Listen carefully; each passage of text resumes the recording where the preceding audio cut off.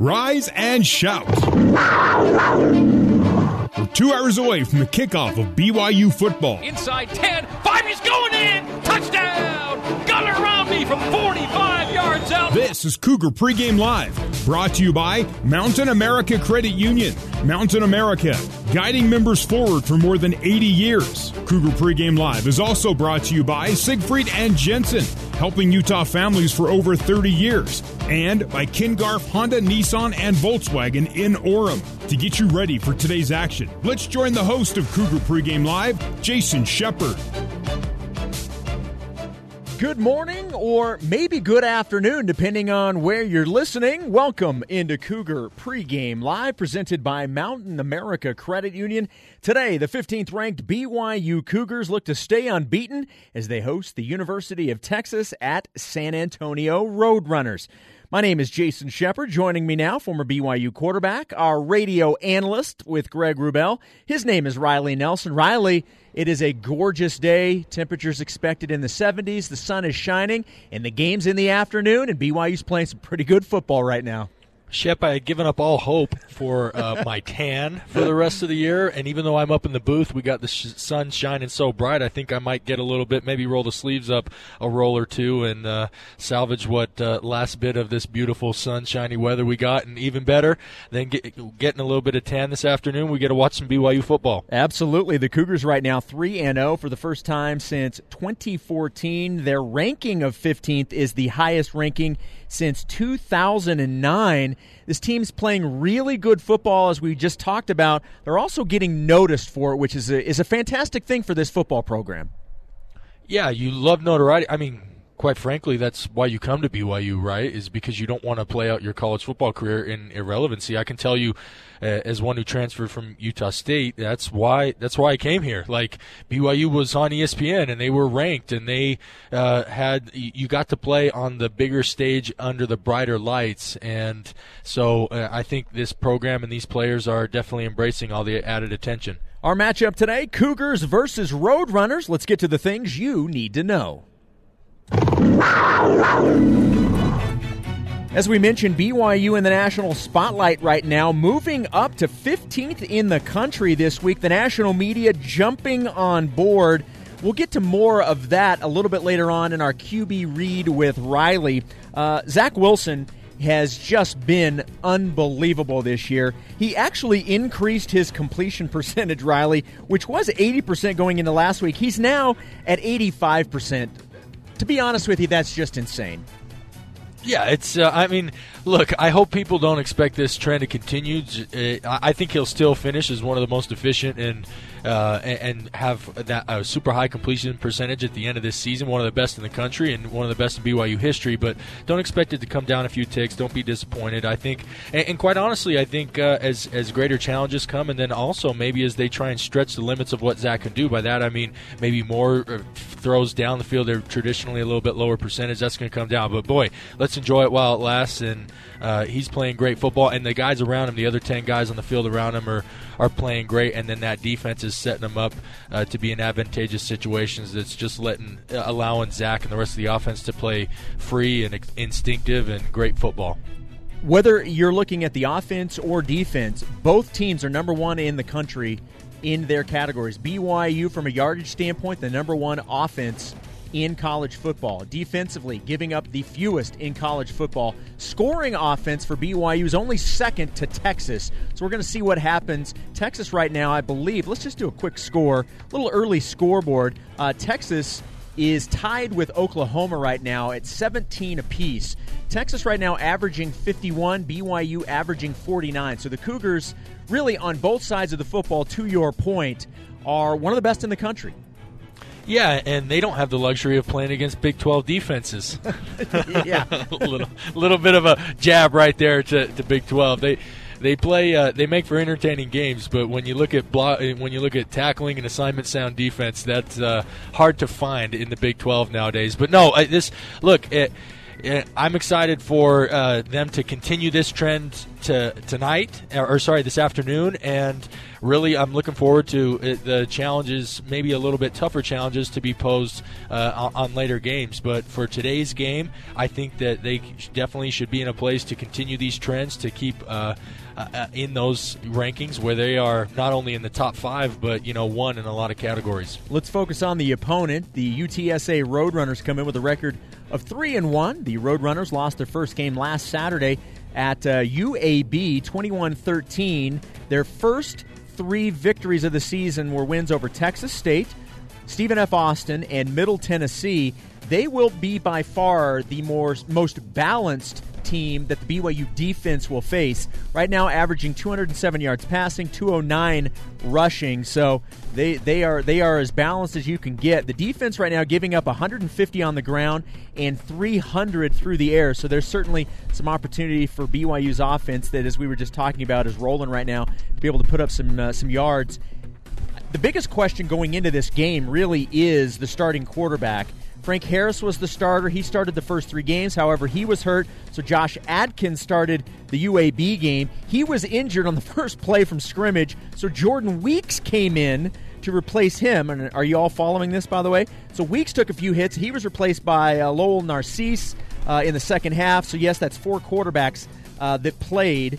If Harris can go, he's going to get the start. We'll talk with the voice of UTSA coming up in our next segment, plus my interview with the head coach of UTSA, Jeff Traylor's coming up, asking both of them about the quarterback situation. But that really is the biggest question mark about this team coming in, is which quarterback is BYU's defense going to face?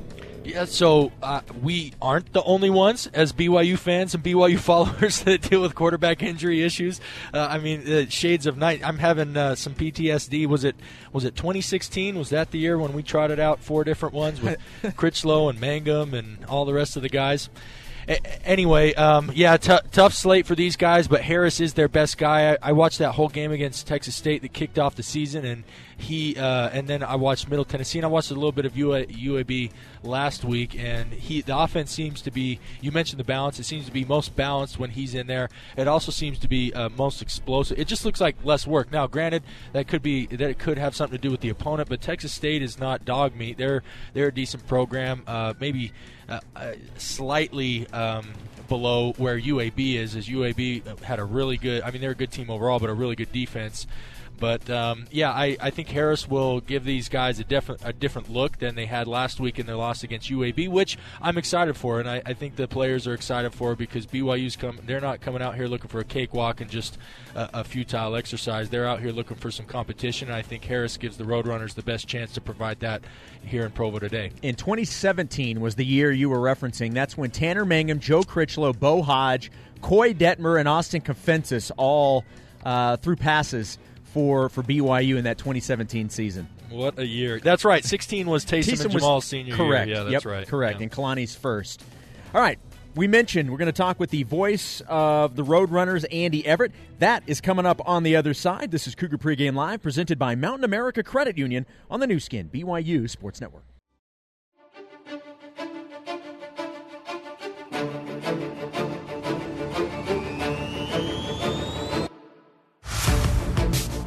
This is Cougar Pregame Live on the new skin, BYU Sports Network. Alongside Riley Nelson, here's Jason Shepard.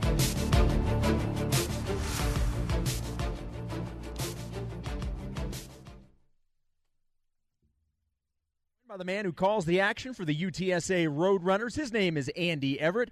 Andy, first and foremost, welcome to Provo. Thanks for taking a few minutes today. It's nice to be here in a perfect day. The last time I was here for basketball, and I think it was about 15 degrees, so it looks good. Yeah, quite the difference from 15. I think we're expected to be in mid-70s and sunny. You can't beat that for October right now, can you? Absolutely. It's a breath of fresh air. It was 95 in San Antonio this week, so we're liking the cooler weather. Absolutely, and you don't have to deal with the humidity, which is always nice. Absolutely. So one thing I want to start off with is the quarterback situation. I'm fascinated by the Roadrunners quarterback situation.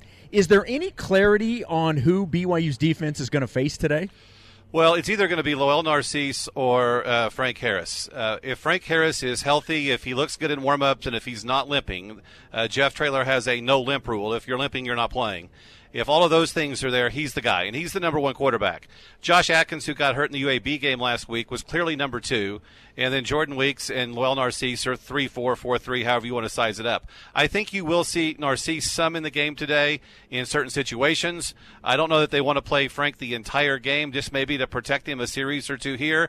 And Lowell comes in what we call the low zone package. It's a bulldozer or wildcat package, however you want, but there's multiple things that you can do out of it. And Lowell had the most starts last year. He started most every game last year with all of the injuries. So it's interesting that you have 4 quarterbacks that have had at least one game of experience in Division I college football as a starter, but Frank Harris is clearly the guy, and he's clearly the leader of this team, and so they're hoping he can go today.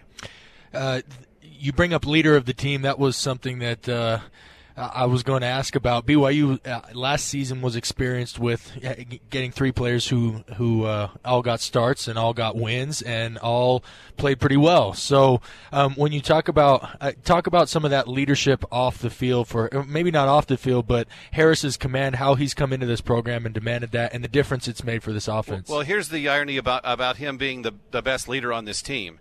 In his senior year of high school, he blew out an ACL. So he goes to UTSA his freshman year, sets out the whole year redshirting and rehabbing. The last game of spring practice, on the last play of spring practice before the spring game, he blows out the other ACL. So he has to set out another year. And then last year he finally gets to start. He's having a great year. And on the third play of the game against North Texas in the third game of the season, he separates his shoulder and he's out again for the year. And then we were scared to death in the game a couple of weeks ago against Middle Tennessee when he got hurt that it was another knee injury. Fortunately, it was just a knee sprain. He's okay. He's been cleared to go as soon as he doesn't limp. But all along, he was behind whoever the quarterback was. He was still in all the team meetings.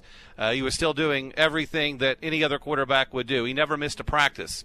He's on what Jeff Traylor calls his leadership council, and it kind of spearheads that to where everybody listens to him. He walks in the room, he commands an audience immediately. Let's talk about this defense for the Roadrunners. In the first 4 games, 48 points given up, then 10, then 35, then 21. How would you describe the defense, and what's the plan to slow down a BYU offense that, needless to say, is playing pretty well right now? Well, I think the number one thing is to get pressure on Zach Wilson, which is going to be hard to do. He gets rid of the ball quickly, and he doesn't allow a lot of pressure to get to him. He knows where his wide receivers are. He's really good at that. But UTSA's strength is in its defensive line. And Jalen Haynes is their best player, but he's a game-time decision today with an injury. He may or may not be there, but they've got 8 or 9 other guys that are going to rotate through there. And pretty much on every play of more than 5 or 6 yards, you're going to see a fresh group of people come in and out. Brandon Matterson's had a fantastic year. Lorenzo Dantzler's playing well. And then it goes to the linebacker core. And they play this kind of 3-4 hybrid type defense where sometimes the outside linebackers are on the line, sometimes they drop.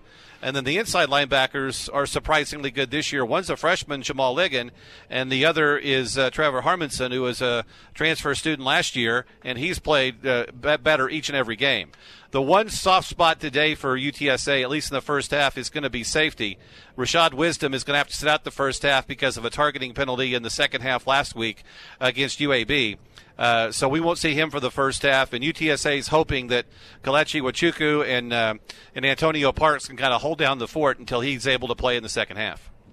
You mentioned Rashad Wisdom, and those targeting penalties are tough. Interesting side note, UTSA is a little bit unique. He's number 0, single number 0, and Harris is single number 0. So those are the 2 leaders. When Jeff Traylor came in here, he kind of took after what Matt Rule did at Baylor. Baylor, when he was at Baylor, all the 1 through 9, because you didn't have 0 then, but the 1 through 9 numbers were voted on by the team as to who the toughest players are, who the leaders were on the team. And Wisdom and Harris are the leaders. Now, they went to rival high schools. They were in the same district, but different high schools when they about 5 miles apart. So they've known each other forever, and now they're playing as teammates. But Wisdom is definitely the leader of the defense, as is Harris on the offense. BYU's defense has done a fantastic job of slowing down the opposition's run game, and I know that that's something that UTSA takes some pride in. You've got some really good backs. I love Sincere McCormick. I think he's fantastic, besides the name, which is awesome to begin with. But that is a matchup I'm specifically looking at, BYU's defensive front versus UTSA's rushing attack. What do you make of that matchup specifically? Well, I think it's the key to the game for UTSA to keep the game close. In order for UTSA to have success today, BYU can't be on the field for 80, 90 plays. They've got to get that down to 60 or 70, and the way you do that is keep your offense on the field and chew up clock and get first downs and get good plays on first and second down. So if Sincere can have success running the ball today, even if it's not a 100-yard game or 150, what he's been doing, if he can do that, he's going to be in good shape, and so is the team. But as this year has progressed, the offensive line's gotten better. Spencer Burford started the year at right tackle. His natural position is left tackle. He's there now. Kevin Davis had to miss the first couple of games. He's back at right guard. Afi Tumaka is as good a center as UTSA has ever had. And Mekhi Hart was a transfer from Iowa Community College last year, one of the top linemen in the country to transfer from community college, and he was banged up in the fall practices, so he just got his first game action last week against UAB. So now they've got their core five, and they do have 2 or 3 guys behind them who have experience should they need somebody to come in. Andy, just give us some context, or at least give us some perspective on how UTSA is contextualizing this game within their season and their quest for to compete for a Conference USA championship. Well, having the conversation about that with Coach Traylor on our show on Wednesday night, he's not coming here to lose. He's not coming here just, well, they're number 15 and we're a Conference USA team and we're just going to go in there and lay down and take our money and go home. That's never the key, and he's not going to teach his players that either. I think every one of these players wants the opportunity to compete on this stage to kind of see how good they are. And Jeff has mentioned several times, the reason you play the game is to get it on film so you see what you messed up so you can correct it for the next game. And they do that each and every game. I think a lot of people were surprised at how well they played against UAB last week. And their defense kept them in the game while the offense sputtered, mainly because of the injuries at quarterback. But that's the mindset. They may lose 50-0. They may lose 35-34. You never know what's going to happen in the game. But their focus and their mindset is to come in here and shock the world. And upsets like that have happened before. Not to say that it's going to happen again, but you can go back to Appalachian State and Michigan years ago, or some of these other monumental upsets that have happened in college football. Obviously, BYU doesn't want that to be the story that's written today, and that's the story UTSA is trying to write. He is the voice of UTSA football. His name is Andy Everett. Andy, thank you so much for taking a few minutes. Great insight, and we'll let you go. Have a good call. We appreciate it. Thank you very much. There we go. That's Andy Everett. My one-on-one with Kairos Tonga is coming up later in Shep Talk. But next, it's Cougar Cuts. You're listening to Cougar Pregame Live, presented by Mountain America Credit Union on the new skin, BYU Sports Network.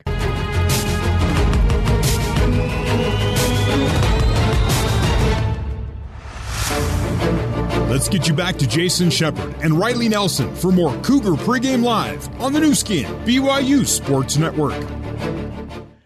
I know it may not feel like it, but it is homecoming. Welcome back into Cougar Pregame Live. Shep and Riley with you as we get you ready for BYU and UTSA. And Riley, it's time for Cougar Cuts. And for the fans, the national attention that BYU is getting right now is fantastic. It's great for us in the media as well. We love to talk about it. It's awesome to hear national college football personalities jumping on the Cougar bandwagon. Inside the program, however, there's a different mentality. We don't need to talk about ourselves. Let everybody else do it. Whether it's positive or negative, let everyone else talk about it. We got to get things done. Asking our players not to worry about what's being said out there. There's positive and negative things being said. Just focus on this game and focus on getting better, and that's all I care about. I mean, there's no balance. The balance is you guys keep it balanced on what you say, and we just focus on what we're trying to get done. Not saying that we don't listen to you guys. We appreciate what you guys do for promoting BYU football, but we're focused on the game. We're not focused on reading stuff about the past things that we've done. All I care about is, when you talk to Zach, I just talked to him walking through the hallways. He's already moved on to the next game. Stop patting him on the back. We get enough of that already. We celebrate and dance in the locker room after we win. After we leave, it's back to business, grade the film, and get better. Look, Riley, you're a former player. You understand that mentality that you just can't buy into the hype, because as soon as you do, that's when things fall apart. He's right. On the outside, have fun with it. But inside, that really isn't something they can worry about. Yeah, and it's best to find basically something to keep you busy so you don't. I wonder with these guys doing, on-site like online school, and I don't know, hopefully it's as rigorous as traditional college was, but like me, I was in the middle of trying to do pre-med coursework, and so I didn't have any time to read anything positively or negatively, but you do your best to avoid it, and if you do come across it, and Zach being in his third year, and the rest of these guys who have been a core that's come up together for really the last, a young core that's grown up together for 3 years, you reach the maturity to give it its appropriate due, which in the middle of the season isn't much. Sounds like Kalani is singing that same tune, and that's going to honestly give them the best chance to have the special season that all of us are hoping for, and to perpetuate, the beginnings of. While everybody's certainly aware that the schedule isn't what it was supposed to be this season, there are positives that can be taken from what we're seeing right now. Isaiah Kaufusi said this team has learned from its past failures. We've learned a lot from our past experiences and those ups and downs that we've had. Specifically last year, I think we had won a lot of the bigger games, and then some of the games that we maybe had overlooked, or just specifically just the Toledo and the South Florida game. That's looking back, it's like we could have been way better, and so I think we were able to learn from those. But yeah, the experience that we've gained, I think, has really kind of been the catalyst for our success this year. I love hearing that, Riley, from Isaiah, and he's right. He is 100% right. This is a situation where BYU has played teams like what they are playing in the first couple of games of this season, and they've lost. We've seen that within the last couple of years, and so I love the fact that Isaiah's talking about learning from those, and it has been the exact opposite this season. Yeah, and you say BYU, like speaking of the program in general, but really just to bring it down more specifically, these same players, like these same ones that are out there dominating and doing what they're doing against these, they were the same guys that were there in Toledo and that were there in Tampa and playing against South Florida. It's all the same names. I mean, for the most part, we graduated a few seniors last year, but the core is the same. So the fact that it's the same guys and it wasn't like a different regime and a different set of players, that it's those same guys that made those mistakes and that are now coming out and performing the way that they're performing, it to me is the most encouraging thing, because it shows true growth. You didn't just swap out some players and that's why it looks different, because you know how to swap out of coaches or players. It's truly the same guys that have grown and grown in a big way. Last one, as we've talked about, the quarterback situation for the Roadrunners is something to watch in terms of who actually gets to start today. But head coach Kalani Sitake said regardless of who takes the snaps, the objective of the UTSA offense doesn't change. They all have their own unique skill set, but I think as an offense, they want to establish the run game. They have a really good back, big O-line, big tight ends that can block. And so really for us, it's, I think, trying to get them to not be as balanced as they are will be the challenge, and trying to minimize the run game and trying to establish our presence up front is going to be the key. That's the matchup. I mean, we mentioned that with Andy Everett in the previous segment. That's the matchup I'm looking forward to, BYU's defensive front versus the Roadrunner rushing attack. Yeah, they always talk about, it's interesting, you hear the old cliche, force them to become one-dimensional, right?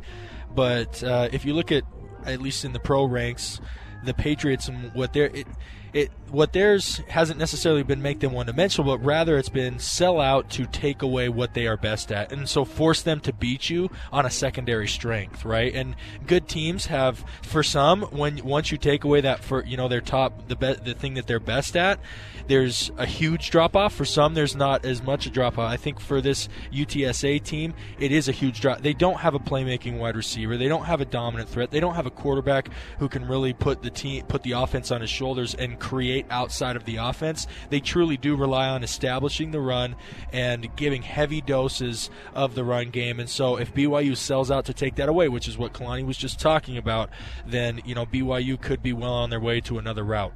Coming up next, I go one-on-one with BYU nose tackle Khyiris Tonga in Shep Talk. More Cougar Pregame Live, presented by Mountain America Credit Union. It's coming up after this on the new skin, BYU Sports Network.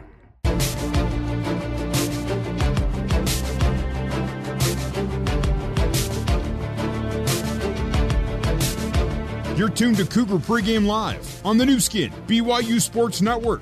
Now back to your host, Jason Shepard. I think we were all surprised when we found out that Khyiris Tonga was coming back for his senior season and not going to the NFL. And when I say surprised, look, we were all excited the fact that you were able to get a player of that caliber back for his senior season when it looked like he was going to head to the NFL was big, and it has proven to be such. He is such a disruptor up front, and I haven't spoken to an opposing coach that hasn't singled him out specifically as the guy you have to pay attention to on this defense. This week's Shep Talk is with the senior nose tackle, Khyiris Tonga. All right, Khyiris, take me through what this 3-0 start has meant to you guys. Playing extremely well on both sides of the ball. Got to imagine you guys are having a lot of fun, man. It's been nothing but fun. We've been working hard.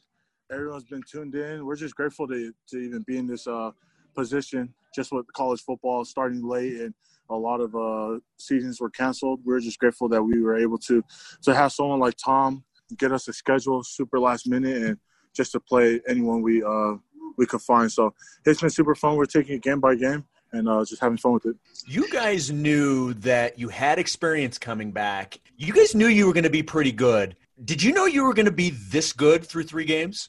I don't think we're that good. I think we still have a ton of work to do and a lot of things to work on. But it's been, like I said, it's just been super fun to be able to play with the guys and to be here and make plays and see some of our teammates make plays.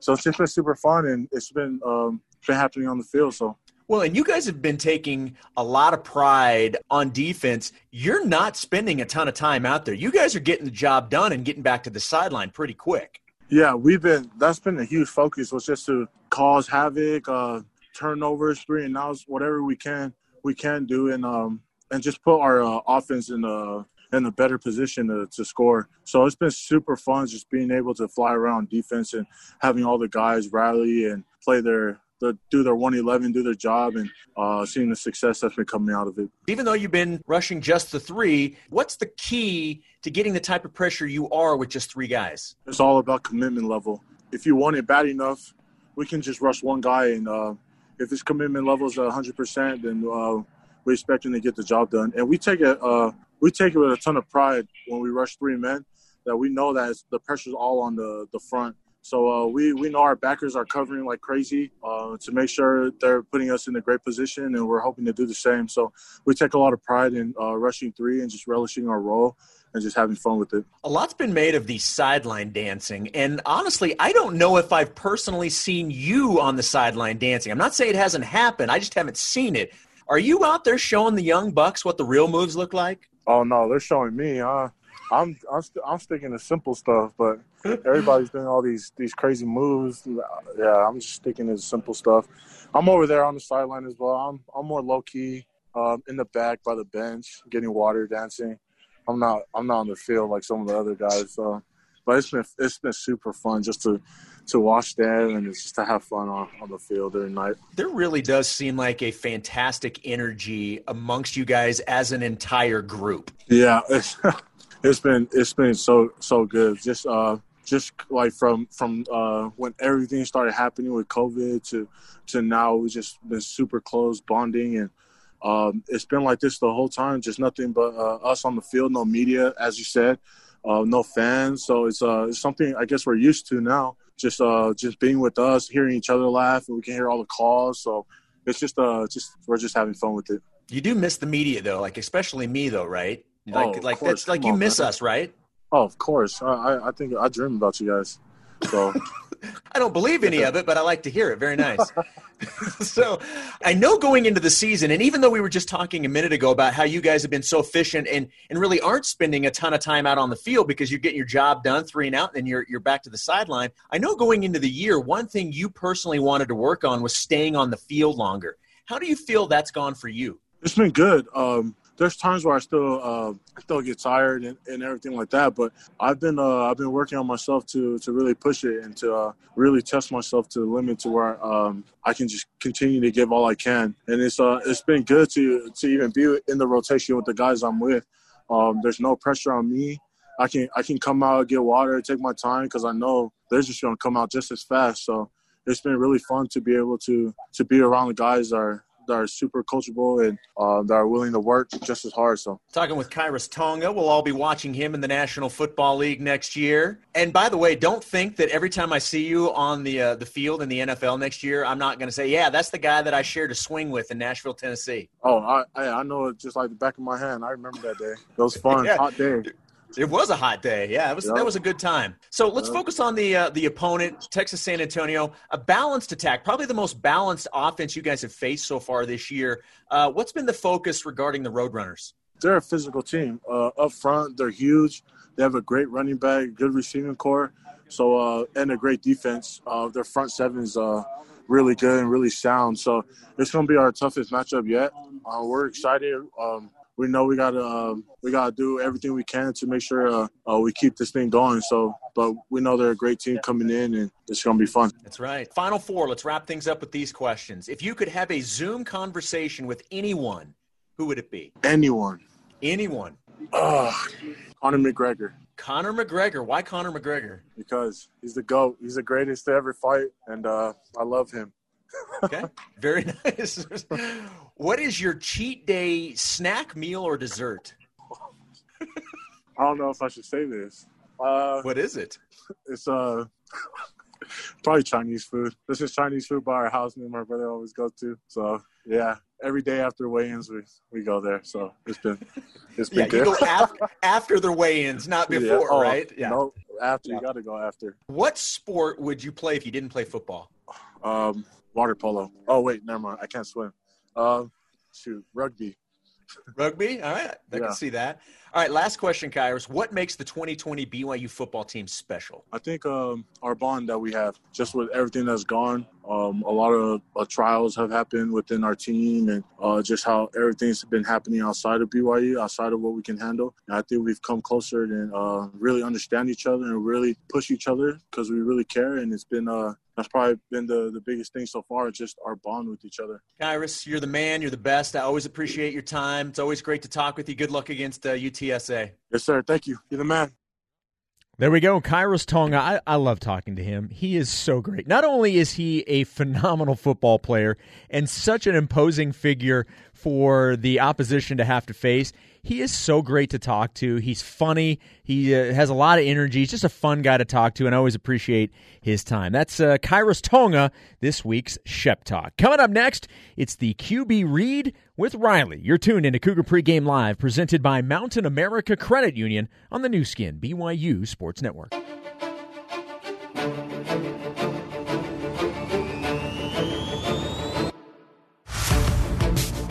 This is Cougar Pregame Live on the new skin, BYU Sports Network. Alongside Riley Nelson, here's Jason Shepard. Before we move any further, let's quickly pause 10 seconds for station identification. This is BYU football on the new skin, BYU Sports Network. BYU Radio, 107.9 FM KUMT Randolph and KBYU FM HD2 Provo.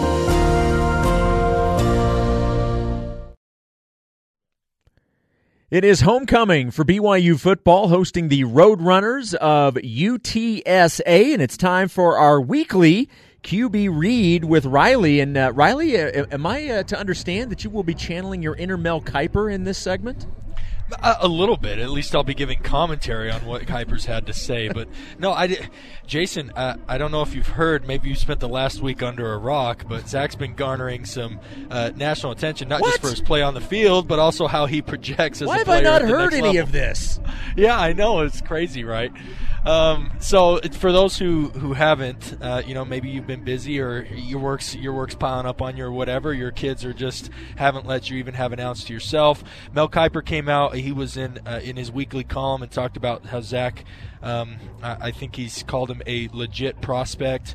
And then Pro Football Focus, which is a somewhat newer organization, or at least new to the public, they released a series of tweets about him. There's been comparisons about the improvement that he made from last year to this year, similar to the improvement that Joe Burrow, who was the number one pick in this past year's draft, and obviously national champion, set the NCAA record for passing touchdowns and all those things. Very lofty comparison, but the comparison was the improvement that he made from his junior, senior year. They're seeing seeing similarities between the improvement that Zach has made from his sophomore to his junior year. But ultimately, so the comparisons to Joe Burrow, Mel Kiper ranking him, by the way, Mel Kiper also ranked him as the 5th quarterback prospect going into this next year's draft class. Now, keep in mind, Zach is not even, he's eligible because he's 3 years removed from high school, but he's not a senior, so there's no guarantee he's even going to enter the draft class. So there's your context as to all the things that have been going on around Zach. So one of the things that I wanted to just use a little bit of history, some recent history, some not so recent history, and then provide some context based on an interview that one of the NFL's best quarterbacks gave about his experience going through this same process this last week. But let's start back in 1991, 92, 93, really 92, 93. Who was the quarterback for the Cougars at that time, Shep? John Walsh. John Walsh. So let me just read you some stats on John Walsh and some of the things that he did in his very illustrious career. So in his junior year, which was 1993, that was his sophomore year, he played in 11 games. The seasons were a little bit shorter back then, but so of those 11 games, 8 of them were more than 300 yards. He had 4 straight games of over 400 yards. 439 against Fresno State, 619 against Utah State, all-time BYU record at the time, and I think still stands. 417 at San Diego State, and 423 versus Utah. So 4 straight games of over 100, 8 total. Pretty crazy. Oh, and by the way, he capped off that performance in 1993 by going 25 for 44 for 389 in the Holiday Bowl and 3 touchdowns against some small program in the Midwest. I don't know. Some of you may have heard of it, Ohio State. It's decent. And then so he comes back for his junior year campaign, and that year, he had 8 300 the game before, or the year before. He topped it with 9 300 games of passing yard, but instead of having 4 400 games in a row, he only had 3 throughout the season, and they were actually not in a row. One of those games was the bowl game, the 1994 Copper Bowl, of which he was named the MVP, passed for 454. But see, he's beating up on these small time and 454 and 4 TDs, but he's beating up on these programs that nobody's ever heard of. This BYU in the 1994 Copper Bowl had a 31-6 victory over Oklahoma, University of Oklahoma, the Sooners. No one even knows what a Sooner is, let alone very familiar with that program. Anyway, so after that, so we started this by talking about Mel Kiper. A little bit of history for you. Mel Kiper was very high on John Walsh in his draft evaluation. Now, this was in the earlier days of Mel Kiper. He had just kind of been adopted by ESPN as their draft guru, and hasn't had, he was obviously very experienced and knowledgeable, but probably not the same evaluator that he is now, and he's learned through some mistakes. He projected John Walsh to be a first-round draft pick. In fact, in his final big board that he released the day before the NFL draft, which would have been the 1994 NFL draft, or 1995 NFL draft, he projected John Walsh to go 23 overall in the first round. Do you know where he eventually got drafted, Shep? I do not remember, honestly. So he was the 21st pick of the 7th round. So he was projected to go 23rd by Mel Kiper. He went, I think that ends up being like the 220-something pick. Yeah, I knew he dropped, but I could not remember specifically the pick. And he gets into the camp and he gets injured. And look, the NFL is just really tough anyway. Never ends up playing a down. Now, I'm not saying that Zach. I tell that story not to say that that's going to be the path for Zach or those comparisons. All I'm saying is that Joe Walsh had a really impressive, not only single year or a stretch of 4 games, but really back-to-back years, going out, beating name-brand programs, throwing for 300, 400 yards, lighting up the college football world, and the pundits were loving him for it. And we see a little bit of that happening with Zach. Just a couple distinctions that I want to make. And by the way, I think, at least as far as players, I haven't seen a ton of John Walsh. I've seen some highlight reels and things like that. I think Zach has some strengths that John Walsh didn't, but that allow him to be a more projectable of a prospect into the NFL. But what I am saying is that the pundits are not the front offices. They are not the GMs. They are not the scouts. The pundits are hired to write columns. They are hired to comment on TV shows. And especially in a world like this in COVID, Mel Kiper's got to turn in his column every week, and he's got to say something, and so he's looking for any kind of material, and Zach Wilson has been pulled into that. From what I hear and from my knowledge and and being around the program. Zach is doing a great job of managing all of that, not buying into that, and as well he should. When that eventually comes time, which will be after this season, he wants to evaluate his prospects. He'll be able to have access to what the scouts are actually saying about him, what the actual front office guys, and that'll be able to help him make a decision for what's best for his life and football career. Now, the second guy that I wanted to talk about was actually someone that I played with, and he is the highest draft pick of this century. Do you know who I might be referring to, Shep? The highest draft pick of this century? Of the 21st century. From BYU. From BYU, yep. That would be Ziggy. Ziggy Ansah in the 2013 NFL Draft. He went 5th overall to the Detroit Lions. Do you remember what the pundits were saying about Ziggy 4 games into his senior season in 2012? Well, they weren't expecting him to be the 5th pick. Yeah, well, they weren't saying anything. That's probably why you don't remember. The reality is that Ziggy went through, and he had a great year. As we all know, Ziggy's story, coming from Africa and being new to football and all those things, he was more of a developmental project. But basically what I say is Ziggy's draft stock began to rise after the season. Don't pay too much attention to what all the pundits and all the media fervor during the season, because the reality is the true evaluators, which is the GMs, the front office, the scouts, those guys are in the middle of their NFL season and are more focused on those things. Maybe not the scouts. The scouts obviously are out at colleges, going to practices, going to games. But at least the decision makers, who are the front offices in the NFL and the GMs of those NFL franchises, those guys are busy trying to win games during their season. Ziggy's stock rose after the season when people got in the film rooms, were able to evaluate him as a player, and then obviously as they got him out, and he's at the combine and pro days and things like that. So that's when it's really I guess here's what I'm saying, is making a petition, is that is going to be the time to really, for Zach personally, but really for us as fans, to really focus on where he might project. It's great. As a college football fan, you want your program to be putting guys into the pros. I've spoken with Kalani about this. That's one of his main goals for the program, is to produce as many NFL players who go on to have great careers as possible, because then that works all the way back. It means you got better players playing for you on the field, and it means you're able to attract better recruits. Putting guys in the NFL and having them be high-profile draft picks is one of the best ways to grow a program. And so I'm glad that that's part of Kalani's strategy, and I'm glad that we have some players that are in that position like Zach might potentially be. All I'm saying is the timing of all this. 3 games into the season, or the 4th week of the season, is not the time to talk about where a guy might project in the draft. It's after he's put together his entire body of work and come to the end of a season, when that's the time for us, even as fans, to do it. Because as a player, as best you try and to shelter yourself from that and not pay attention, it does seep in. So if we can kind of calm our excitement and our expectations, it's going to give Zach the best chance to concentrate on this season, produce an absolute special season, which is what we all want for BYU, and then take care of business when the time appropriately comes. So I went on maybe a little bit long in this segment, Shep, but there was a lot of talk about it with Zach, and I had some thoughts on it, and so there you go. It's great stuff, and I think what you said in terms of all the stuff on the outside is one thing. You're not hearing any of this from Zach Wilson himself, so you gotta have the feeling that he's handling this the right way, certainly. And right now, the only thing that's on his mind is the UTSA Roadrunners this afternoon, which is exactly what the coaches want him to be focused on, and that is his focus as of today. Reward yourself with My Style checking from Mountain America. Earn points towards travel, gift cards, events, and more. Details at macu.com/mystyle. Membership required based on eligibility. Coming up next, we'll visit with The Voice. We'll talk with Greg Wrubell next on the new skin, BYU Sports Network. Hi, I'm Ned Sig.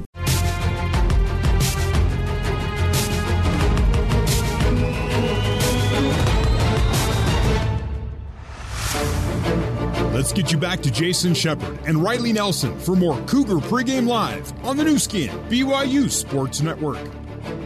It's the segment we all look forward to. It is our visit with the voice of the Cougars, Greg Wrubell, joining Riley and myself. Hello, Greg. It is a game in the afternoon, my friend. There are not in the afternoons anymore. Balderdash to that, I say. Because poppycock, because we're playing football here on a Saturday afternoon, and you know, it has to be said, Shep. Let's consider ourselves fortunate that we have had successive Saturdays and consecutive weekends calling football games. There are no guarantees these days. And yes, people tend to focus on the fact that fans have not yet been allowed into the stands here at LaVell Edwards Stadium, but the teams are being allowed to play, and the teams have been healthy enough to play. And not everyone's guaranteed games right now. And so the fact that we're playing games and calling games is it's a blessing. We're fortunate. And again, the fans are going to be a part of this equation at some point. We have faith in that. We believe that. But let's also acknowledge the fact that that we've been able to call back-to-back weekends of football here in Provo when the health conditions have since they've gone from yellow to orange during this time. Things have gotten more difficult, more restrictive yet.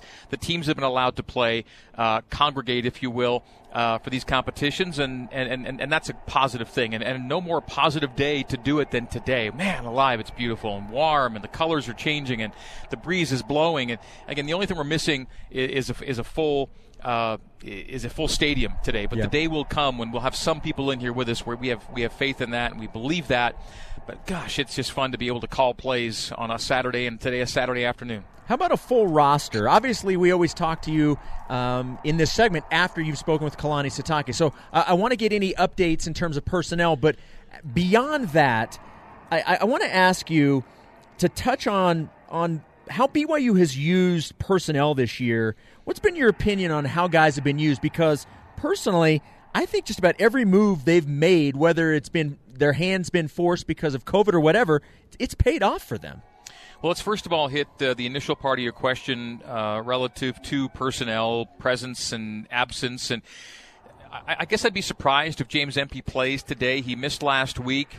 We saw him in warm-ups a short time ago, the non-padded warm-ups. And he may indeed come out for padded warm-ups, but I think the expectation would be to have James ready in an emergency basis only today, in part because Joe Tukuafu played so well. And there are others who can play the spot. Connor Pay can slide over. This is just me thinking if they can get away with another week of James Empey resting, then that's good. And so I wouldn't necessarily expect to see James, but I think James is going to warm up as if he's that close to playing. Tristan Hodge may not be quite in game shape yet, and so it could be another week without both of those guys for BYU. Otherwise, offensive personnel, I don't know if Sione Finau is ready to come back yet, but I wouldn't be surprised if next Friday at Houston becomes his season debut. So the running back core is pretty much what you see is what you get with Algier, Katoa, Miles Davis. Chase Wester's already taken some snaps at back, and he'll probably dress as a running back today. And then Kavika Fonua can go both ways and play running back for BYU. So offensively, that's where I see things shaking out with the O-line being the major shuffle point. But as we've seen already, Shep and Riley, the shuffling's worked out well. I mean, they have a lot of guys who can play positions and feel comfortable with those guys right now. And so I think Coach Mateos and Coach Grimes are really pleased with the progress of that group. Defensively, we could see the return of Hayden Livingston. He missed last week, and he's a depth guy in the defensive backfield, but could be available this week when he was not the week before. Same thing for Tavita Gagne. Not a lot going on defensively, although I will say this, and this is kind of the second part of your question, Jason, in terms of how BYU's deployed people this year. I think this is a versatile enough group that the defensive look we get today may be different from the defensive looks we've seen in games 1, 2, and 3. Now, a lot of the reason for that is the fact that you played option in week 1 and 2 spreads in weeks 2 and 3, and UTSA is neither of those approaches, and so BYU may see fit to play things a little differently than the approach we've seen. Certainly last week when BYU was able to get a lot of success getting home with 3-man rushes, that number may be up a little bit this week because of how much they'll focus on getting Sincere McCormick football and playing with single tight and double tights, where the teams BYU's played to this point in the year haven't even used tight end. Really, they've gone 3 weeks. They've gone into middle October without seeing a tight end in a true traditional sense, and so now they finally get one of those teams today. So, Greg, Kalani's talked a lot about, you mentioned maybe some strategic or at least different looks on the defensive side of the football. Is that geared to the specific challenge that UTSA poses, or Kalani has mentioned in the last 2 post games that he'd like to see more havoc wreaked by the defense? In other words, turning the ball over. Is it one or the other, or a little bit of both? Well, I do think the schematics will change today with UTSA, different from what we've seen prior. And I think that the step toward what Kalani was talking about, the first step was maybe taken last week, in they had 2 picks. And I think Kalani thinks they've left some INTs out on the field here in the first few weeks as well. The TFL number's good, and the sack number's great. So I think BYU's already been more disruptive and already shown the ability to create more havoc. And, Tyler Batty's a big part of that. And I mean, a guy's got 4 sacks. And we didn't see, and we have, I think really the last 2 games are the first 2 games which we've really seen a lot of Tyler. And I think we'll see more of him today. And so when you're a top 10 sacks team, and BYU was like a bottom 15 sacks team last year. They're a top 40 TFL team, and they were a bottom 15 TFL team last year. And they're positive in the margin right now and did go +2 with 2 takeaways, 0 giveaways last week. I think things are trending in the right direction. And UTSA has shown a propensity to kick it around a bit. Now, granted, they were without Frank Harris for the last game and a half. And to get him back, that'll make a difference. He's pretty poised. And that's something we'll be watching to see. Our spotter, Bryce Larson, is going to be having an eagle eye out during pregame just to see what that QB situation looks like. And that, Jason, becomes the big question to answer now is who USA trots out there at quarterback. And the indications we get, and you got them from Andy Everett in your pregame conversation, was that pregame might be the final indicator for the coaches as to if he's ready or not to go, whether it'll be Frank Harris or Lowell Narcisse today. Greg, the information was exquisite as always. You mixed in the word balderdash, which always makes me happy. It is an unused word. Thank you so much, as always. Always enjoy the visit with the voice. Riley, thank you as well. We'll let both of you go, and don't forget you'll be able to hear Greg's interview with the head coach of the Cougars, Kalani Sitake, in its entirety coming up in just about a half an hour. Thanks, guys. Appreciate it. Thanks, Shep. There we go. That's the voice of the Cougars, Greg Wrubell and Riley Nelson. Quick timeout. Right back after this to talk with Mitchell Juergens. After this on the new skin, BYU Sports Network.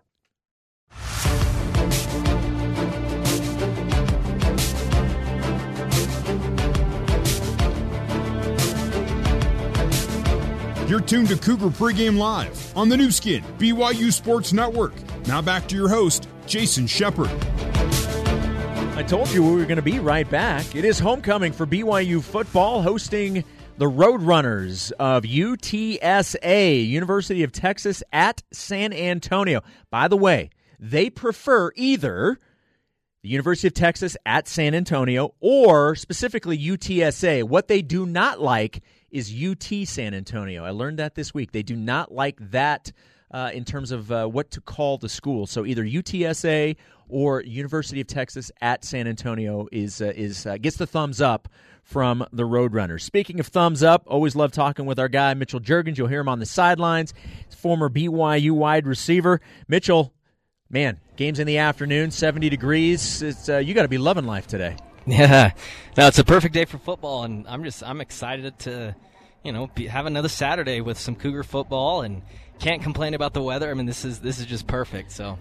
Loving it. Absolutely. How much of what we're seeing right now, specifically on the offensive side, is success breeding more success? Guys have had success, so now they're expecting to have success. Yeah, there's definitely a lot of it. I mean, I might have talked about this last week. I can't remember, but when you're on a hot streak, it takes a lot to snap out of that hot streak. And these guys are feeling it. We heard Zach Wilson talking after the game and post-game last week about being in the zone, and it's not just Zach, it's the whole team. There's a different vibe and feeling that when you're every time you get the ball, when hey, we can march this, there's really nothing that we can't do on the field. We can run it, we can throw it, we can get creative. I mean, they're in such a zone and mentality that comes with that level of confidence. And so to answer your question, I mean, yes, there's a part of it that when you're having success, it's hard to get out of that mentally just because you've done it before and you've been there. But to be honest, I mean, this team is just better than the other teams that they've played. When they line up against the opponent, I mean, obviously we've talked about, the schedule's a little bit different than what we've seen, especially early on. But this Cougar team, they're showing it, right? They're better, they're faster, they're more athletic, and they're playing to that ability. And so a little bit of both, but this team is just good. And speaking of good, Zach Wilson's numbers are insane. And, I mean, look, the fact that he is responsible for the same number of touchdowns at 11 as incompletions he's had, look, it's mind-blowing. What do you see different in Zach from last year to this year? Yeah, nothing dramatically different. I mean, he just looks more polished. He's more comfortable in the pocket. He doesn't look rushed or hesitant at all.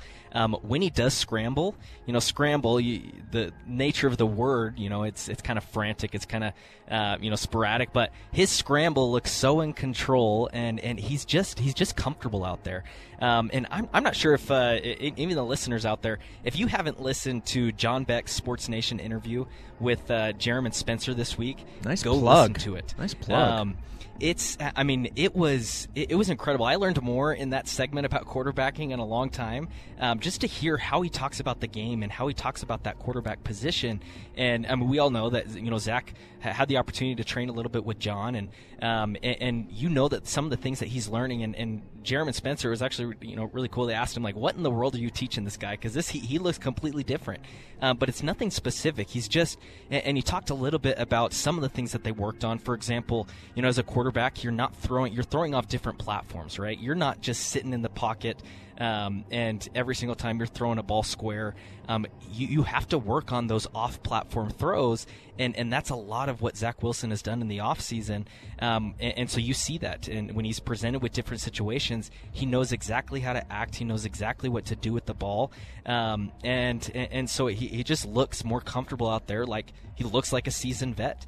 And the other thing that John alluded to, and it makes complete sense, and I apologize if I'm taking a lot of John's thunder here, but I'll give him the credit for saying it. But he knows the offense better. He's I guarantee you right now, Zach, he's probably dreaming about the playbook, right? He's dreaming about the film that he's watching because he's so involved in it, and it just shows on the field. Yeah, this is a guy that I've been told they've had to tell him to go home, stop looking at film. You know what I mean? Like, you need to leave. You need to leave the building because that's just what he does. He's all about studying and making himself better. And now you're seeing, now that he's healthier than he's ever been, now you're seeing the benefits of all of that. All right, Mitchell, before we let you go, give me a guy who isn't an obvious choice that you expect to have a big day today. I'm going to go with Keenan Pili. Now, it's you say obvious choice. I mean, he's a statement player on the defense right now, leading the team in tackles. I mean, the guy has been consistent all year. But I'm going to say him because in the fancy categories, right, interception, sacks, he doesn't have any there. And so I'm thinking, today, especially in the interception category, I'm thinking Keenan Pili is going to have a big interception today, big turnover. We see UTSA, they rely so heavily on Sincere McCormick, as they should, right? He's leading the nation in rushing. He's a great back. And I guarantee you right now, Keenan Pili's licking his chops. He's thinking, man, this is my game, right? I'm going to be heavily involved, and this is my game to make a statement. You going with the dress pants, or are you going with the golf shorts today? I'm going with the dress pants. Okay. I'm going with the dress. I haven't been to the gym in a while, so the calves are looking a little small. So before I put on the shorts again, I gotta get back to the gym. Look, if I never wore shorts because I didn't work out my legs, I'd never wear shorts. Okay. All right. Exactly. All right, Mitchell. Great stuff as always. Appreciate the time. We'll hear you on the broadcast with Greg and Riley. Hey, thanks, Jason. All right, man. There we go. Mitchell Juergens, our view from the sideline. On the other side, we're going to hear from Texas San Antonio head coach Jeff Traylor. That's next on Cougar Pregame Live, presented by Mountain America Credit Union on the new skin, BYU Sports Network.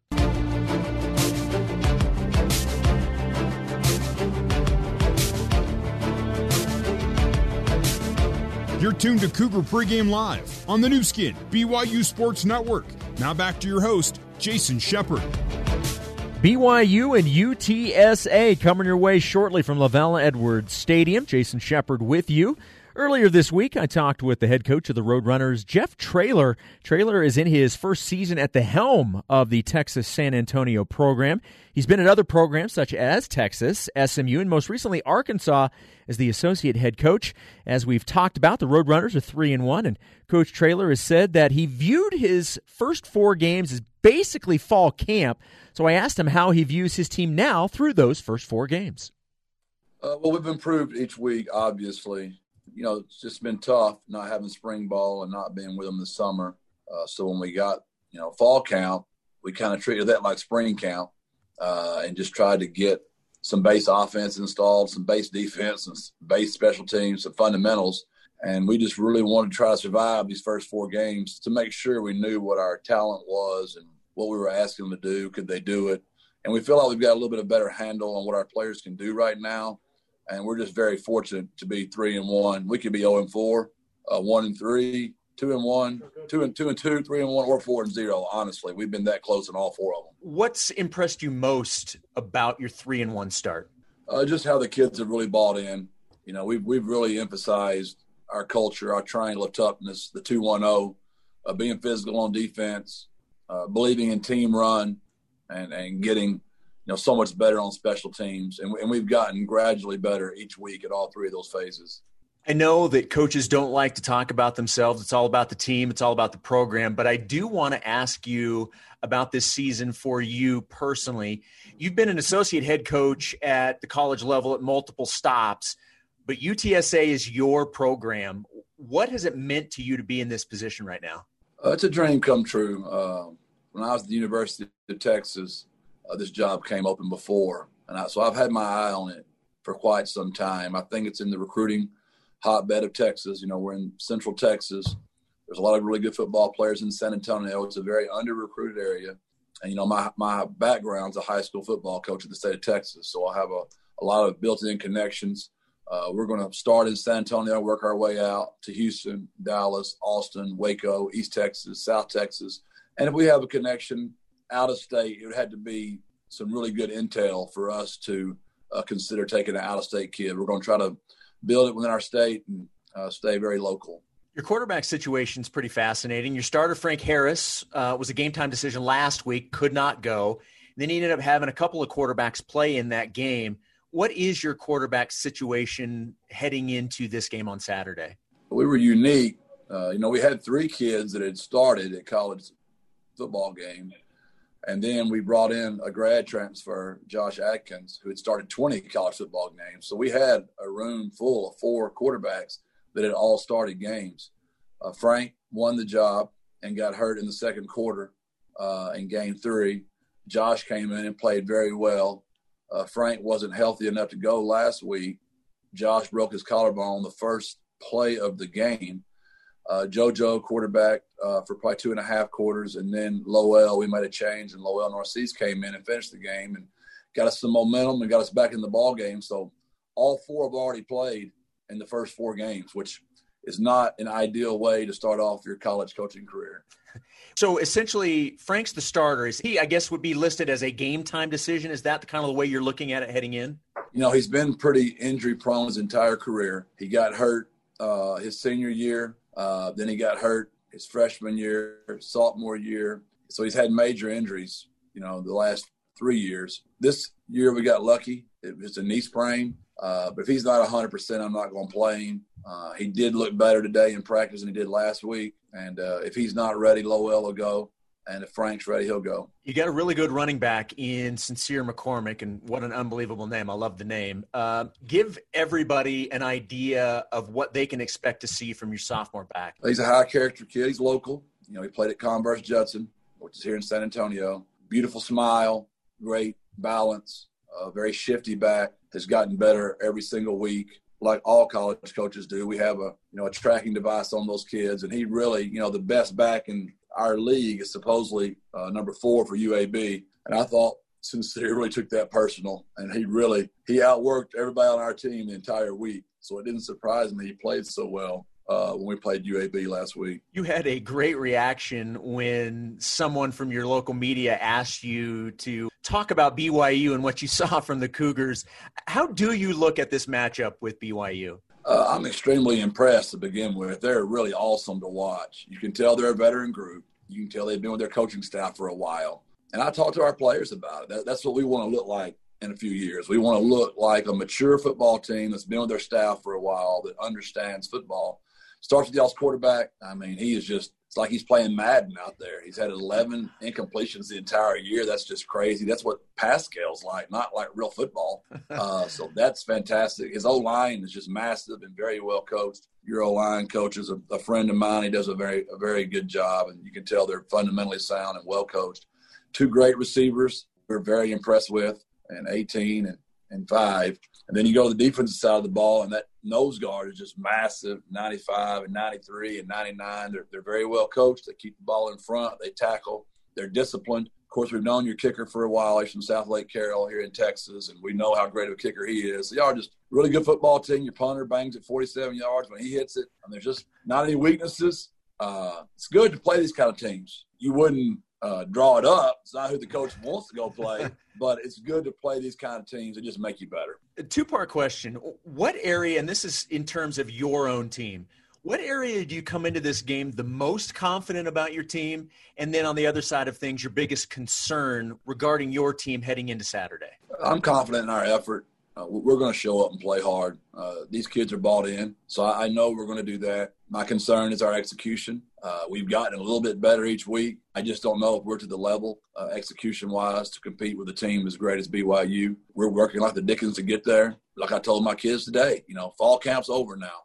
There are no more excuses. We got to go play some good football. And we've yet to put all phases together. If you were to watch all of our games, you'd be like, man, they got a chance to be really good here. Well, they got some potential here, potential there, potential. And we teach our players that the word potential is everything that you're not. So when people tell us we have the potential to be a great program, we have the potential to be great on offense, they're telling us we're not. It means we could be, but we're not. So we have potential. We're just not there yet with our execution, but I feel very proud of my kids and their efforts so far. You and I were talking a few minutes ago. You had never been out here, and I'm going to assume that most of the players on your roster have probably never been out this direction. And I remember when Bronco Mendenhall was the head coach here, one of the things that was really important to him, besides scheduling good opponents, was he really wanted to give the players an opportunity to go to other parts of the country and experience things that maybe they're not used to.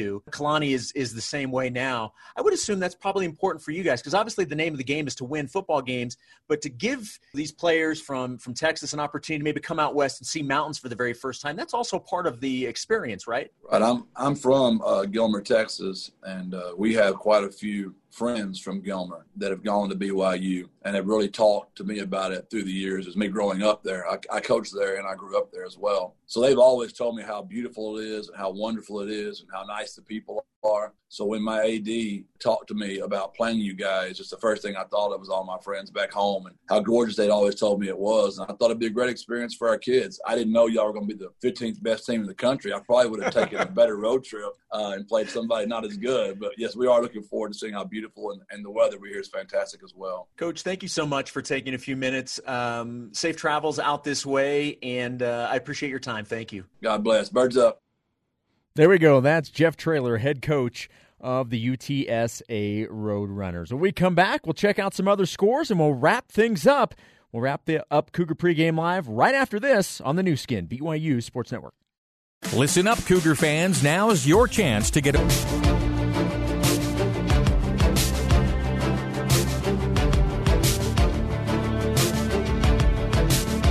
You're tuned to Cougar Pregame Live on the new skin, BYU Sports Network. Now back to your host, Jason Shepard.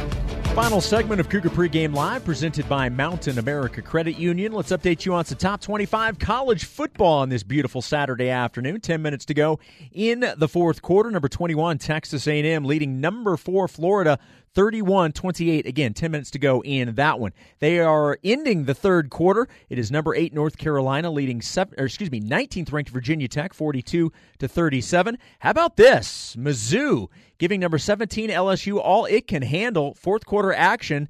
The Tigers, that would be the LSU Tigers, leading the Missouri Tigers 41-38, 12 and a half minutes to go in that one. And it was a close one at halftime. Oklahoma has kind of broken things open in the second half. They are about to begin the fourth quarter between Oklahoma and number 22, Texas. The Sooners leading the Longhorns 31-17. Coming up next, it's the Zions Bank Cougar Pregame Coaches Show with Greg Wrubell and Kalani Sitake. You're listening to BYU Football on the new skin, BYU Sports Network.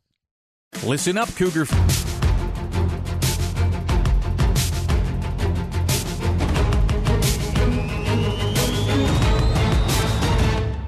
It's time to preview today's matchup with head coach Kalani Sitake. It's the Cougar Pregame Coaches Show, presented by Zions Bank. For banking that helps you game plan for life, Zions Bank is for you. The Cougar Pregame Coaches Show is also brought to you by Mountain America Credit Union. Mountain America, guiding members forward for more than 80 years. Let's rejoin Riley Nelson and the voice of the Cougars, Greg Wrubell. Good afternoon, Cougar football fans. Welcome inside Lovell Edwards Stadium in Provo, Utah for the final game of a 3-game homestand as the 15th-ranked BYU Cougars take on UTSA for the first time. It's a second straight Conference USA foe for the Cougs, who today seek to go 4-0 for the first time in 6 years. I'm your play-by-play commentator, Greg Wrubell. With me, the former BYU signal caller, the slinging, scrambling southpaw himself, Riley Nelson. And Riley, with every week that passes, the rankings get better, the point spreads get bigger, the talk gets louder. BYU and quarterback Zach Wilson are a thing in the college football world right now. In one sense, the pressure also mounts with every passing week, but for BYU, it's been years since every game has meant this much. So bring on the pressure. I say bring on the attention, because this is a really good team playing great football right now.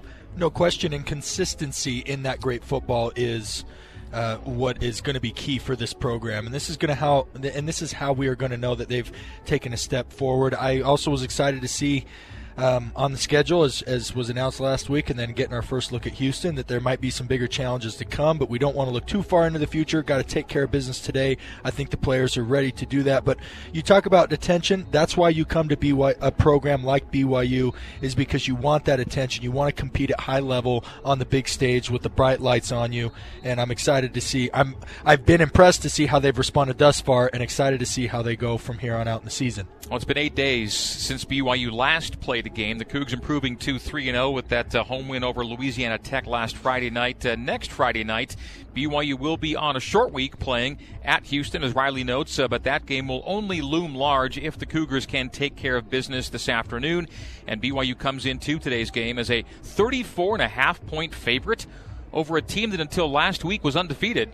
And the Roadrunners lost last week in large part because they were down to their third and fourth string quarterbacks. The number one guy was being called a game-time decision here today. That's still the case. He's Frank Harris, and he has been warming up for UTSA and looked good in pregame, which is still ongoing. We'll see if he gets that first snap here this afternoon. After this break, we'll hear what Kalani Sitake has to say about today's game with UTSA. This is the Zions Bank Cougar Pregame Coaches Show, for banking that helps you game plan for life. Zions Bank is for you. More BYU football pregame coverage coming up next on the new skin, BYU Sports Network.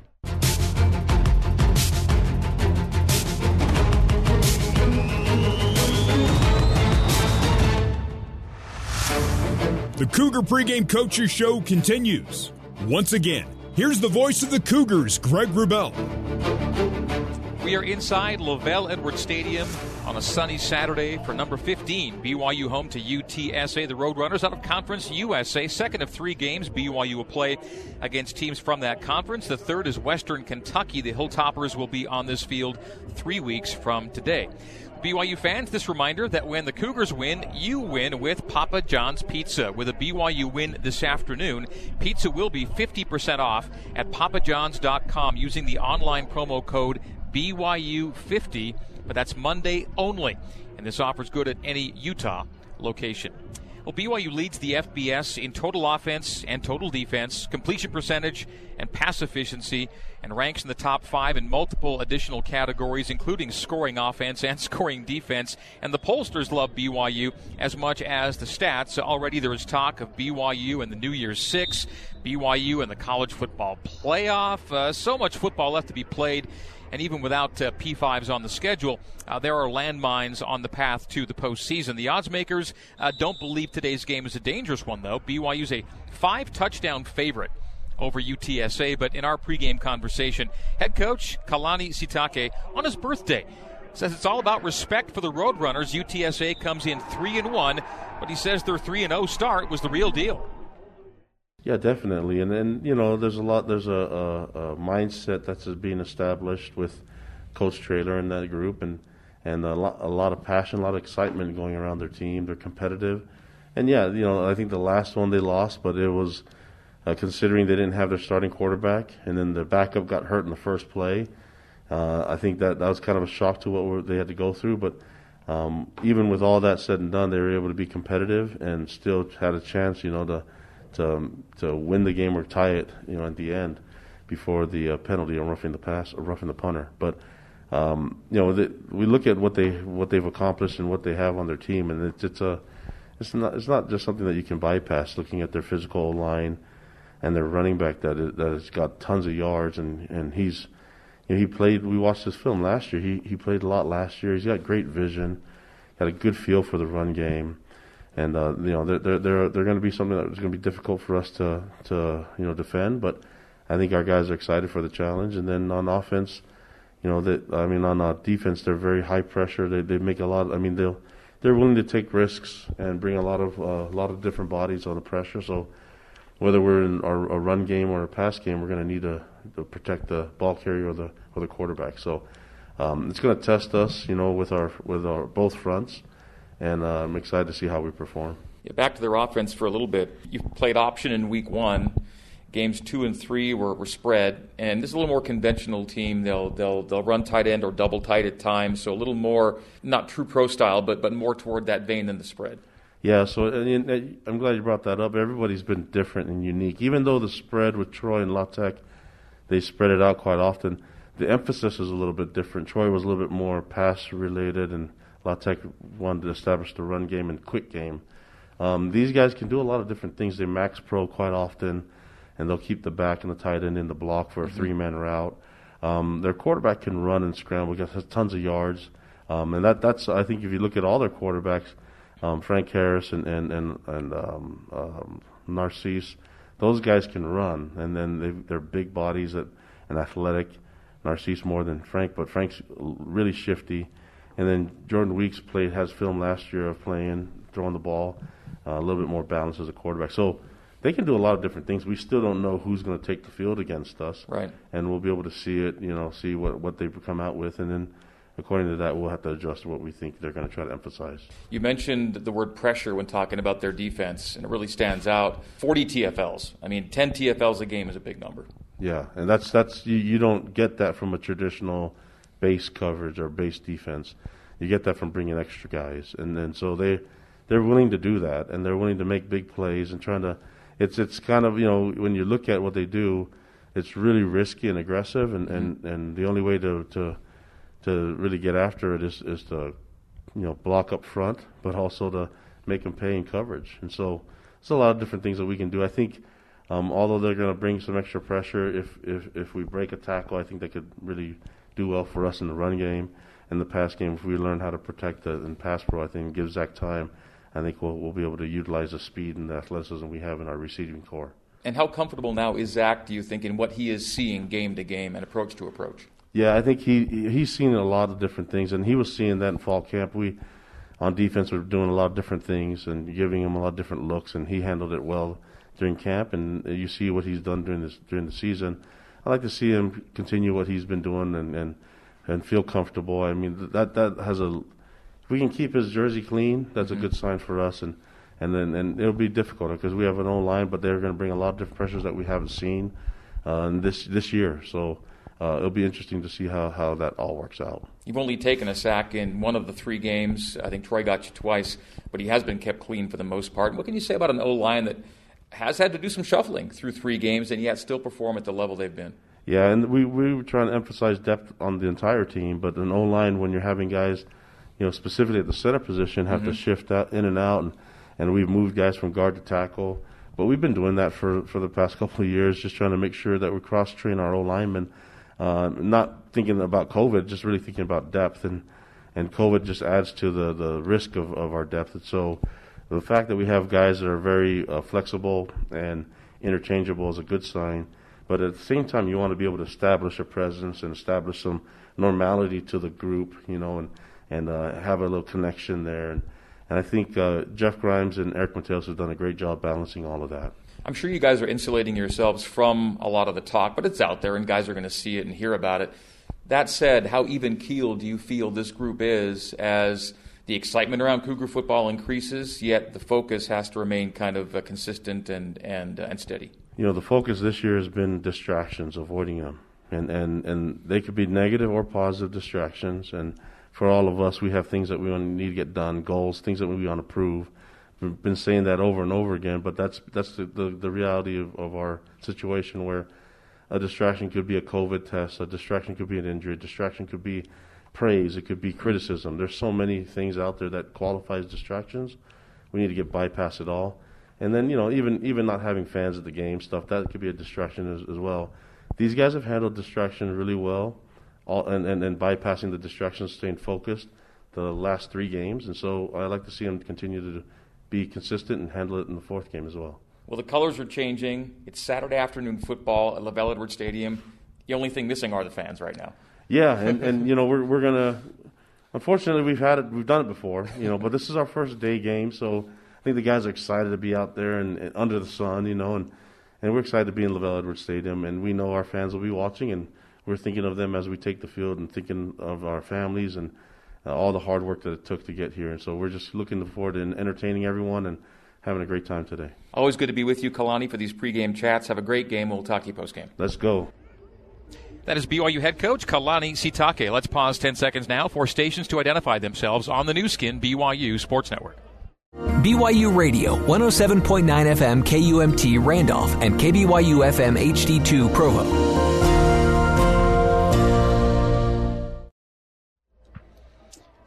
Let's get now to the Homey Home Field Advantage, brought to you by Homey, who reminds you that there's no place like home. Playing in front of Cougar fans who have your back. Homey's got your back, saving you sweet cash when buying or selling a home. Call it your Homey Home Field Advantage. Well, we'd like it if today were the last game we call this season without any fans in the stands. But we're playing football for a 3rd straight week for BYU at home. We're playing football. The public health conditions have made a lot of restrictions for a lot of good reasons, yet BYU still allowed to play these games. And the teams have met on 3 successive weeks without interruption or outbreak. And yes, while no fans are yet in the stands with us, we're playing football. And we hope you enjoy every broadcast we bring to you, and that we've been able to have back-to-back-to-back home games for BYU and Cougar Nation. And again, the fans will come. Officially, our attendance still stands at 0 through 4 games. There were no fans at Navy and no fans for the first 3 games of this season, the home season for BYU. But there were fans in the stands in Houston for their game this week, so we may see some fans when the Cougars play at the Cougars of Houston next week. And then we'll cross fingers that when BYU next plays a home game 2 weeks from today, that we'll have some BYU fans in the building. When it's healthy to do so and safe to do so, fans will be back. But in the meantime, we're glad you're back with us, tuning in to Cougar football. And this is on a super Saturday here in Provo for that. Well, this has been the Zions Bank Cougar Pregame Coaches Show. For banking that helps you game plan for life, Zions Bank is for you. And this is BYU Football on the new skin, BYU Sports Network.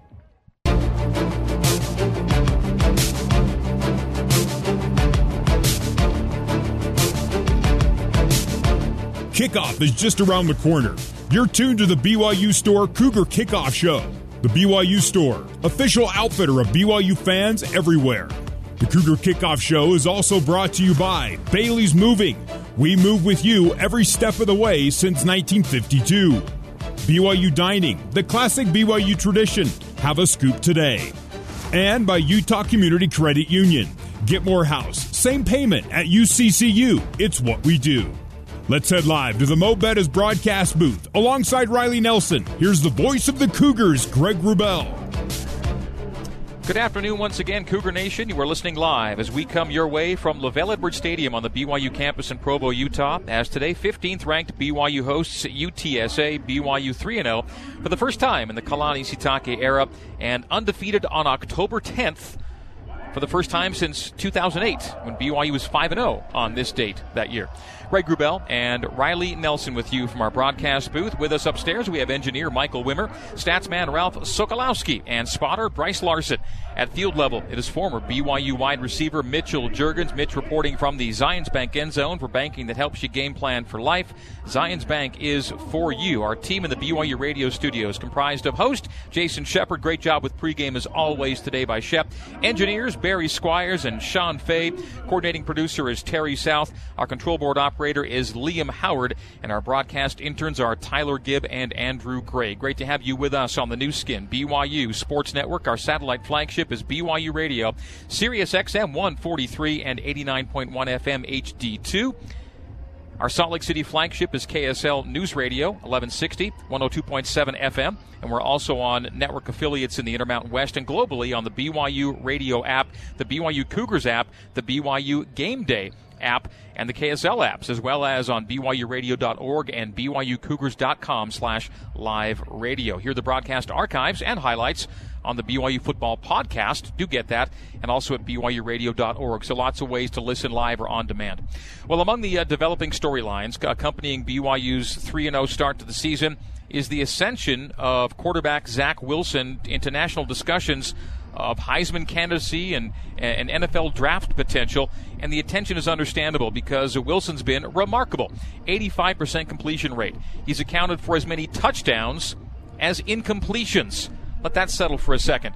And beyond the impressive numbers themselves, the sense of command and control with which he's operating this BYU offense right now. Riley, as a former BYU quarterback, you have as good a perspective as anyone on what Zach is doing right now and how he's doing it. What impresses you the most?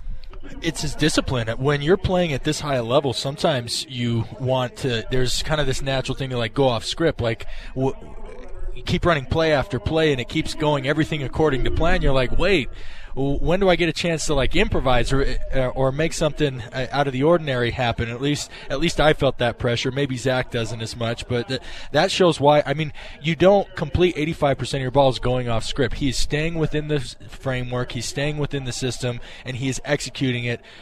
He is executing his offense for this team better than any quarterback is doing for their team in college football right now. And just one last point to that, I mentioned that he's executing it.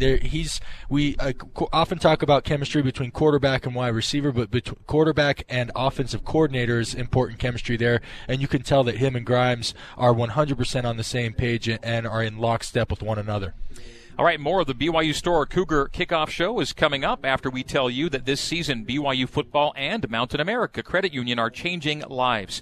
For each field goal BYU makes, Mountain America will donate $250 to the American Red Cross to help fund humanitarian services and programs. Our pregame coverage of BYU and UTSA continues from LaVell Edwards Stadium in Provo, right after this on the new skin, BYU Sports Network.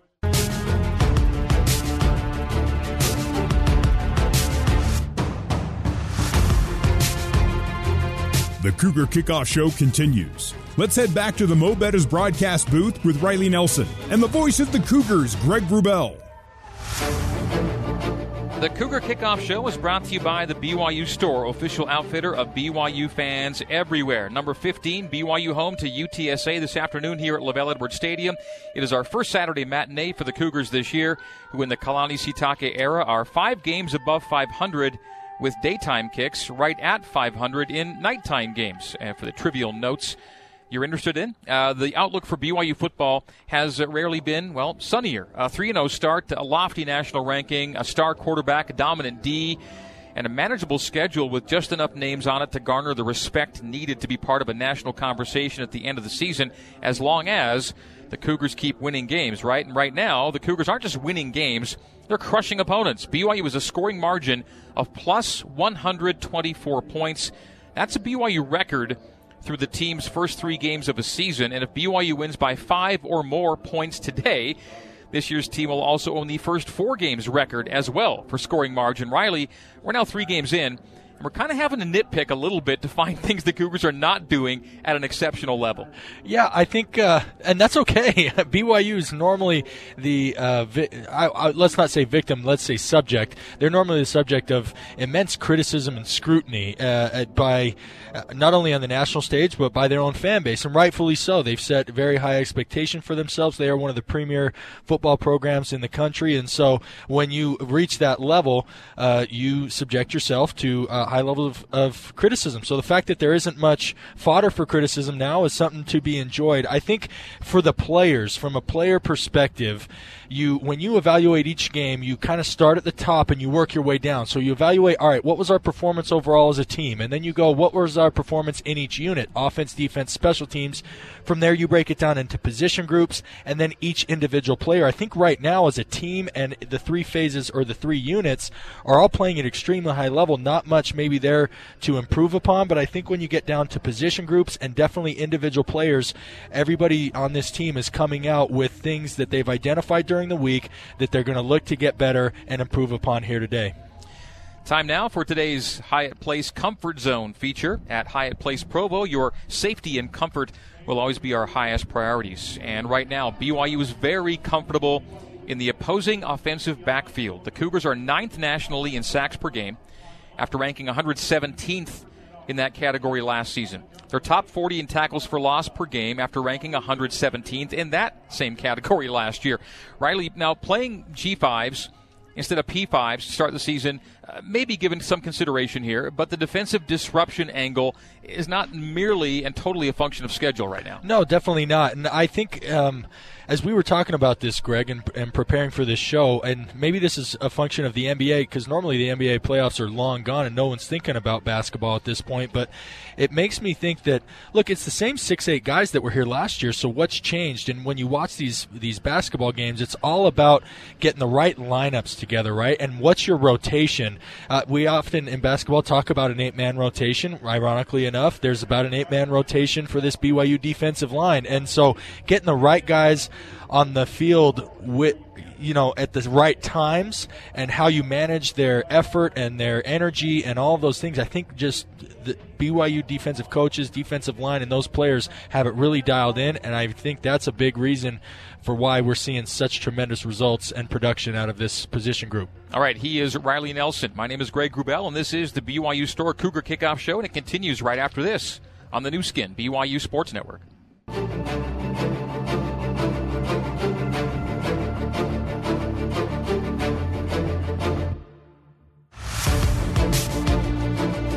Getting you geared up for game time. This is the Cougar Kickoff Show. Now back to Riley Nelson and the voice of the Cougars, Greg Grubel.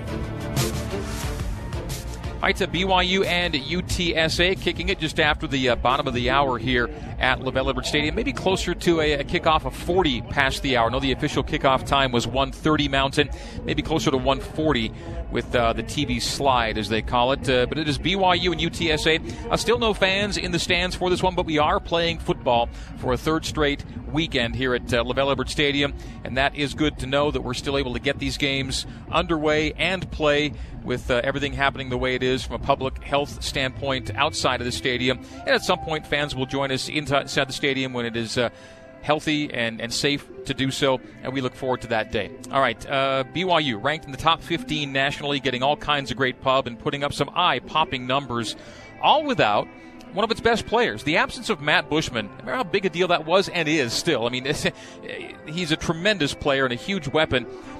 And so the targets had to go somewhere, and right now it's kind of two guys funneled to most of the targets. Gunnar Romney and Dax Milne, they've each been targeted 20 times through 3 games. Gunnar has 16 catches, Dax has 17. Gunnar is in the top 5 in receiving yards per game, top 15 in yards per catch. Riley, BYU's been a chunk yardage team this season on offense, and those two guys, Gunnar Romney, Dax Milne, 2 big reasons why. Most definitely, they've taken advantage of every opportunity that they've been given. Both two things: the opportunities within the offense. They've made spectacular catches, but also they've developed chemistry with Zach. They're all 3 juniors. They've all 3 been working together for the last 3 years, to where I can think of at least a half dozen of those chunk plays have come off on plays outside the pocket, where maybe Zach's given a look and thrown a back shoulder, or there's been a route adjust of a little bit of a scramble drill. But I just think, these two players, and I remember at one point last season we were interviewing, it came up in kind of post-game interviews towards the end of last season with both Talon Shumway and Micah Simon, both seniors, and they were starting in Dax's and Gunner's position last year for this team. And they talked about how excited they were for the rest of this crew to come up and get their opportunity. And Gunner and Dax, now having gotten that opportunity, have absolutely seized it and are providing a wide receiver duo that's been exciting to watch for BYU in many years. Coming up, we'll head down to field level and hear from Mitchell Juergens as the BYU Store Cougar Kickoff Show continues live from LaVell Edwards Stadium right here on the new skin BYU Sports Network.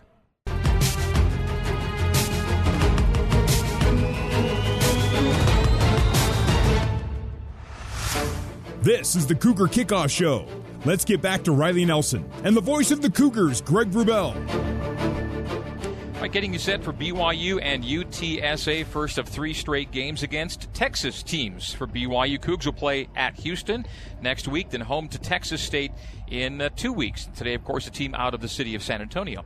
BYU coming in 3-0, ranked 15th in both the AP and the coaches' polls. UTSA 3-1, and have been dealing with quarterback issues. Last week, already minus Frank Harris, the number 1 guy. The number 2 guy got hit and knocked out of the game on the first snap of the game, and that was Josh Adkins.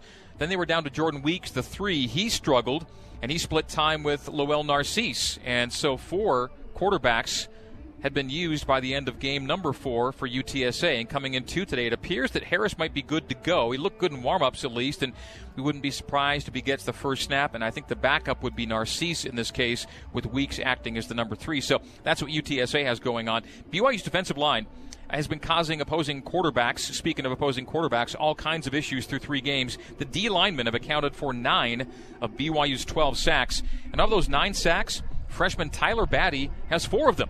Now, Riley, he wasn't the biggest defensive name when this season began, but I think we'll be continuing to call his name a ton this season. I think so, too. I think he has shown great speed, great length, and despite only being a freshman, some pretty good skill in his pass rushing moves. He doesn't try and do too much, doesn't try and get too fancy. He's only got, 2 real solid pass rush moves, but he really knows how to set those up and take advantage of opposing tackles. Again, we talked about lineups with this defensive line. I sure hope whenever you got a return missionary who's only a freshman, you hope that their body holds up to the rigors of a full season. And I think if Tyler's body can hold up, there will be special things in store, and we'll continue to see the outrageous production from this defensive line from a tackles for loss and sacks perspective. Well, it's a sunny, breezy Saturday, and not even that breezy, just a nice waft of wind rustling the flags at either end of the stadium. Let's head down to the sideline reporter Mitchell Juergens now from the Zions Bank End Zone for banking that helps you game plan for life. Zions Bank is for you. And Mitch, let's talk style points for a moment here.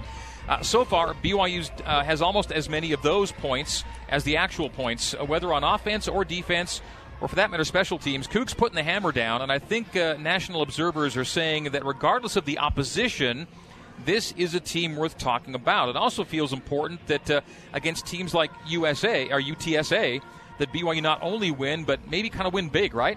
Yeah, exactly, Greg. Honestly, what a fun time to see the national hype this team is getting. And as close of an observer I am, being having the chance to be here on the field, to specifically see how much fun these players and coaches are having while doing it. They've started to make a statement and have officially raised the bar in terms of expectations on how they're supposed to win these games, and to continue in that upward trajectory in the rankings.